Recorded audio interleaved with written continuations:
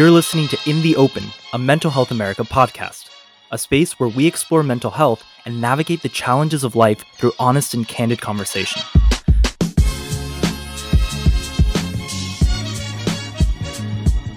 Hi everyone, welcome back to In the Open.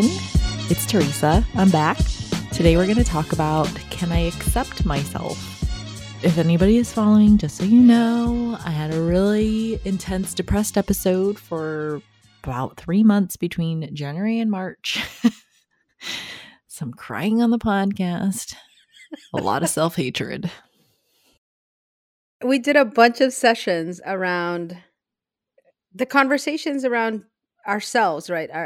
Being an extrovert, being an introvert, what's that like? What are the differences? How to be friends with people, how to have conversations, because all of that is tied to who we are as individuals. And today, I think this topic brings it all together because label, no label, introverted, extroverted, at the end of the day, we're talking about, can you accept yourself? And can I accept myself?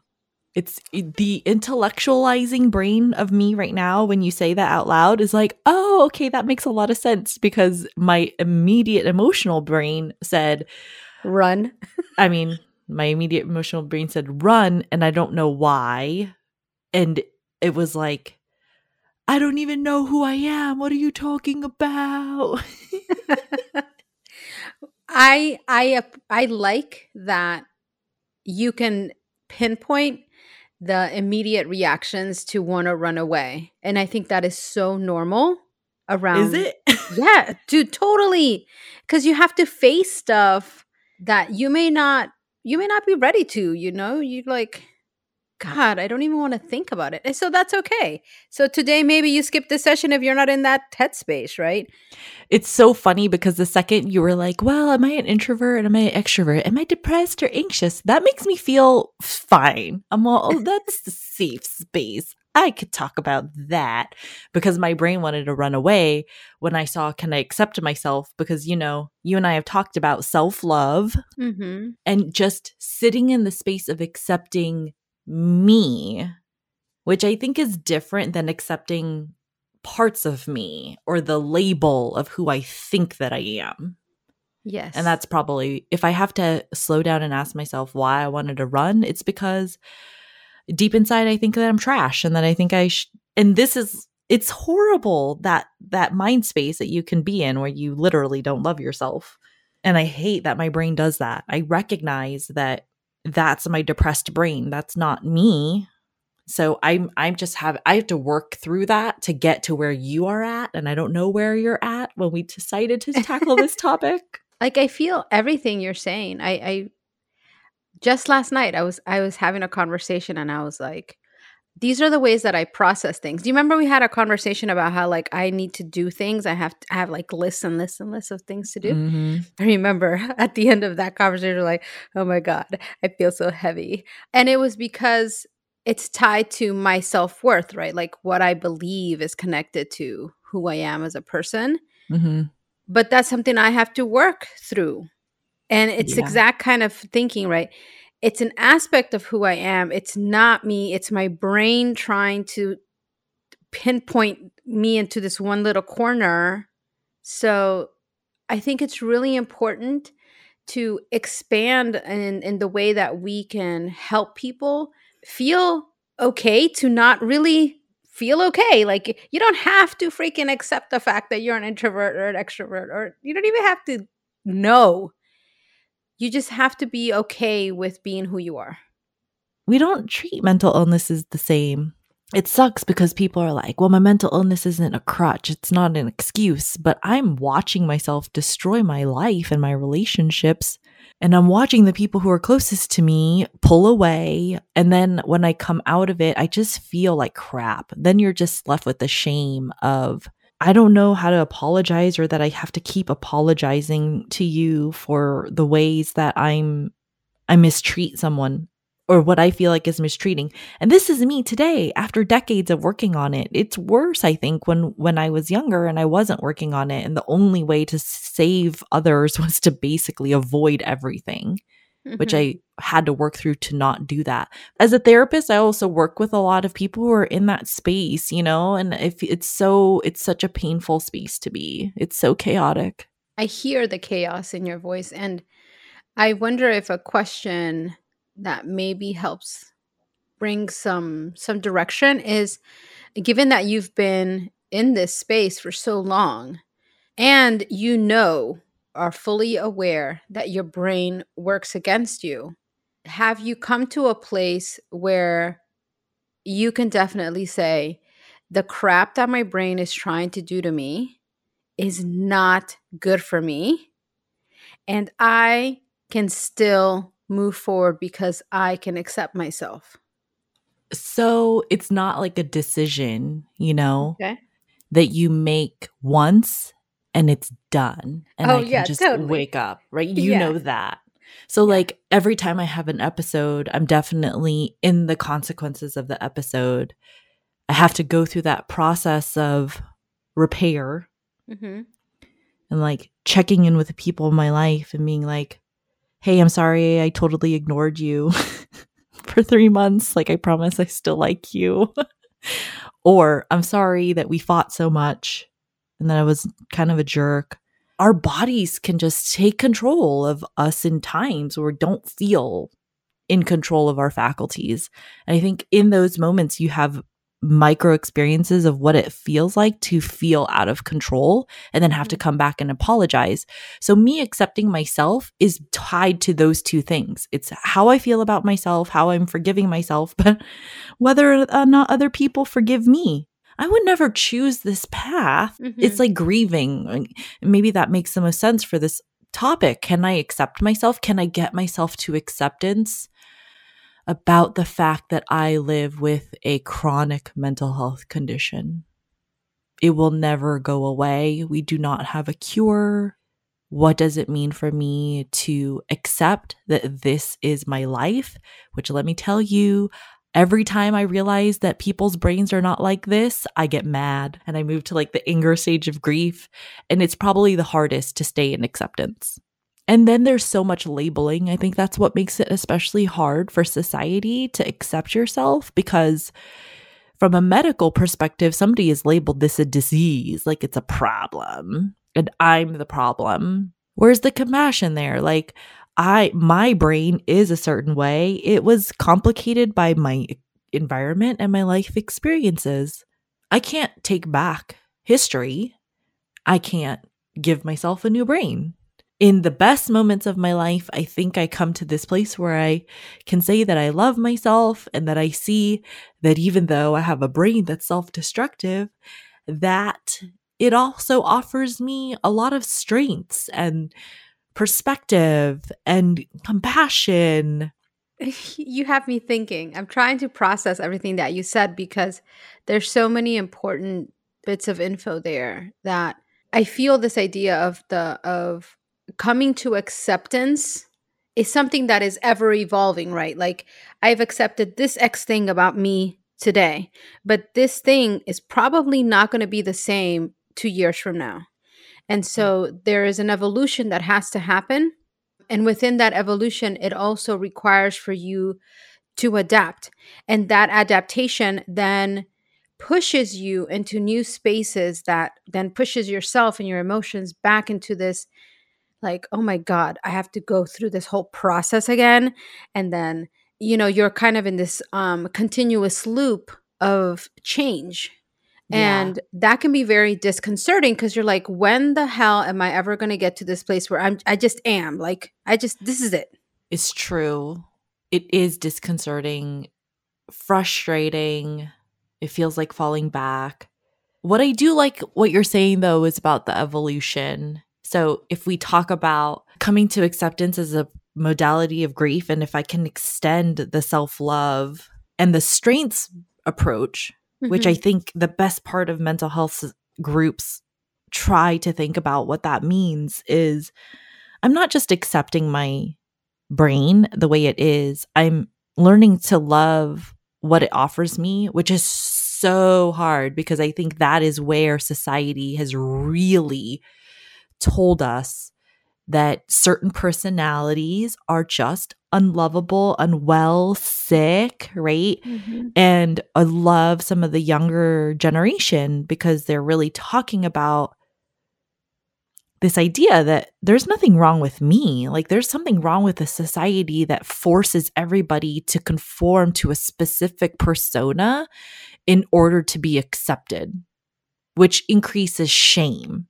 And I feel that so much. I feel if I have to define the most large feeling I feel during an episode, it is shame tied to self-hatred. Mm. So like, what would my life be like to recover from sadness and anxiety and loss of my faculties and reality if I did not feel shame is tied to the question of can I accept myself, and probably the hardest thing to do living in this human world that we live in. I definitely appreciate the perspective that you're giving. And I wonder, okay, so where your shame is tied to the episodes that you may experience, my shame may not be tied to an episode, but it's tied to my inability to do all the things on my list because I feel like I'm not giving enough of myself, right? Mm-hmm. Yeah. So there are parallels in how we as people in general then have to navigate those spaces and really work, I'm going to say, in favor of ourselves, because the norm is to work against ourselves, right? That we are like, oh, you suck. You're not good enough. You're never going to do this thing. And you see, you try there, but you failed, So all that negative talk is consistently there. The harder part of that, I think, for me, in my experience, is telling that voice to like shut up. Yeah. And it's very similar to what you're talking about. Even like I know there's a whole movement around accepting your body, right? Where there's a lot of negative perception around bigger bodies and things like that. There's this whole other movement similar to what you're talking about just acceptance. It's like, Yeah. how about you're thankful that you have a body that can move you from place to place, that is able to do these things. And I think that's the broader part of the conversation that is so often left out of the discussion, because the medical model of stuff and everything that works against us is it's basically that. Well, there are all these things that are wrong with you. If you take this X thing, it's going to make you feel better. If you do this X thing, it's going to get you on the right road to whatever. And it's like, how about I just find my own way, and I'm okay with that. And if I fumble, I fumble. And at the end of the day, at least I'm trying to do something for myself. Yeah. Or even adding both in, because I think when you're trying to get better, you try everything you can to get better. But when something doesn't work, then you feel like it's your fault that it doesn't work. Mm-hmm. And that's because the system itself didn't say, hey, you know what? These options for people that we give people, they don't work for everyone. And let's talk about what it means to live with a broken leg or live with a broken brain, and how that's going to be difficult, but also going to show you a lot of cool things. Mm-hmm. And I agree with you that we never do that last part, and it just leaves a lot of people hanging and to feel like failures all the time and not able to move to acceptance because I am either progressing or I'm a failure. I can't just be who I am and be okay. Oh my God. I don't even know what it feels like to, if I imagine what it feels like to have started my whole life thinking that way, I think I would be a different person today instead of feeling as much shame as I do, which adds to all the layers of the insecurity and the never good enough. I love that you brought that expectation in, right? Because I think the expectation is that I'm supposed to be happy and productive and helpful and kind and laughing and joyful and strong and beautiful. Why is sad and compassionate and forlorn about the world not seen as good when that perspective helps you actually see people. Like, Yeah. I feel like my depression helps me see people, to slow down. I think it's much harder on us to be willing, and it comes back to this place where we've talked about before about just sitting in that discomfort, right? To be able to be like, this is me, but the world around me, it ain't pretty. Yeah. So I have learned how to navigate in all of these different spaces. And part of that then requires for us to build up the tools that we have, the coping skills that we have, the tools that we have at our disposal to be able to provide some self-care, but more importantly, and tied to it is protect ourselves in a way that is not going to hurt us. Hurt us, hurt others. Mm-hmm. You know, I've been doing work in just understanding some of the thought processes that just pop up in my brain, and I'm like, "Oh my God, where does this come from, dude?" Mm-hmm. And part of that is this conversation, right? All of these conversations that we've had in these last few weeks, where the way that we interact with people oftentimes is a learned behavior. Other things, it's, you know, we've adopted certain behaviors out of safety, out of protection. And then when we seek out opportunities to really engage with other people, to safely move into these spaces where we want to connect with others, I have found, and I think through some of the conversations we've had, we've learned that you have to put yourself out there in a very measured way so that you're not taken aback when you may feel rejection, but also feel joy that you can find people that have very similar thoughts and can fill a space for you, a very meaningful space in your life to support you. Yeah. I think those are the relationships and the choices that I've made that have saved me. Mm-hmm. Having the relationships, putting myself out there in the right way to make sure that I'm exposing myself to the people and the choices that I make myself that I know are moving me towards health and self-acceptance, and then self-love and gratitude is so hard, but it's what recovery looks like. That's what healing looks like. And it has definitely saved me. It's really funny too, because I cannot stop thinking about that introversion thing because I'm like, I don't know. I don't even know if I'm an introvert or an extrovert. I think that what is very clear is that I have complex PTSD and I have debilitating insecurity. It's funny how those conversations just keep us thinking, and I think that's what's worthwhile around our sessions. And then I started pushing myself to think, well, who the hell tells you have to be either one? Who says? Yeah. I asked somebody that question and they're like, I don't know, a little bit of both. And I was like, what? That's so freeing. Yeah. And I think I'm there. I'm a mix of both. There are things about myself that I still would want to push myself on, right? So that I could get out, meet new people, do more things. But I also know, like, if I put like this gigantic goal in front of my face that says, oh, you're going to go meet 20 new people, I don't know that I could do that. Yeah.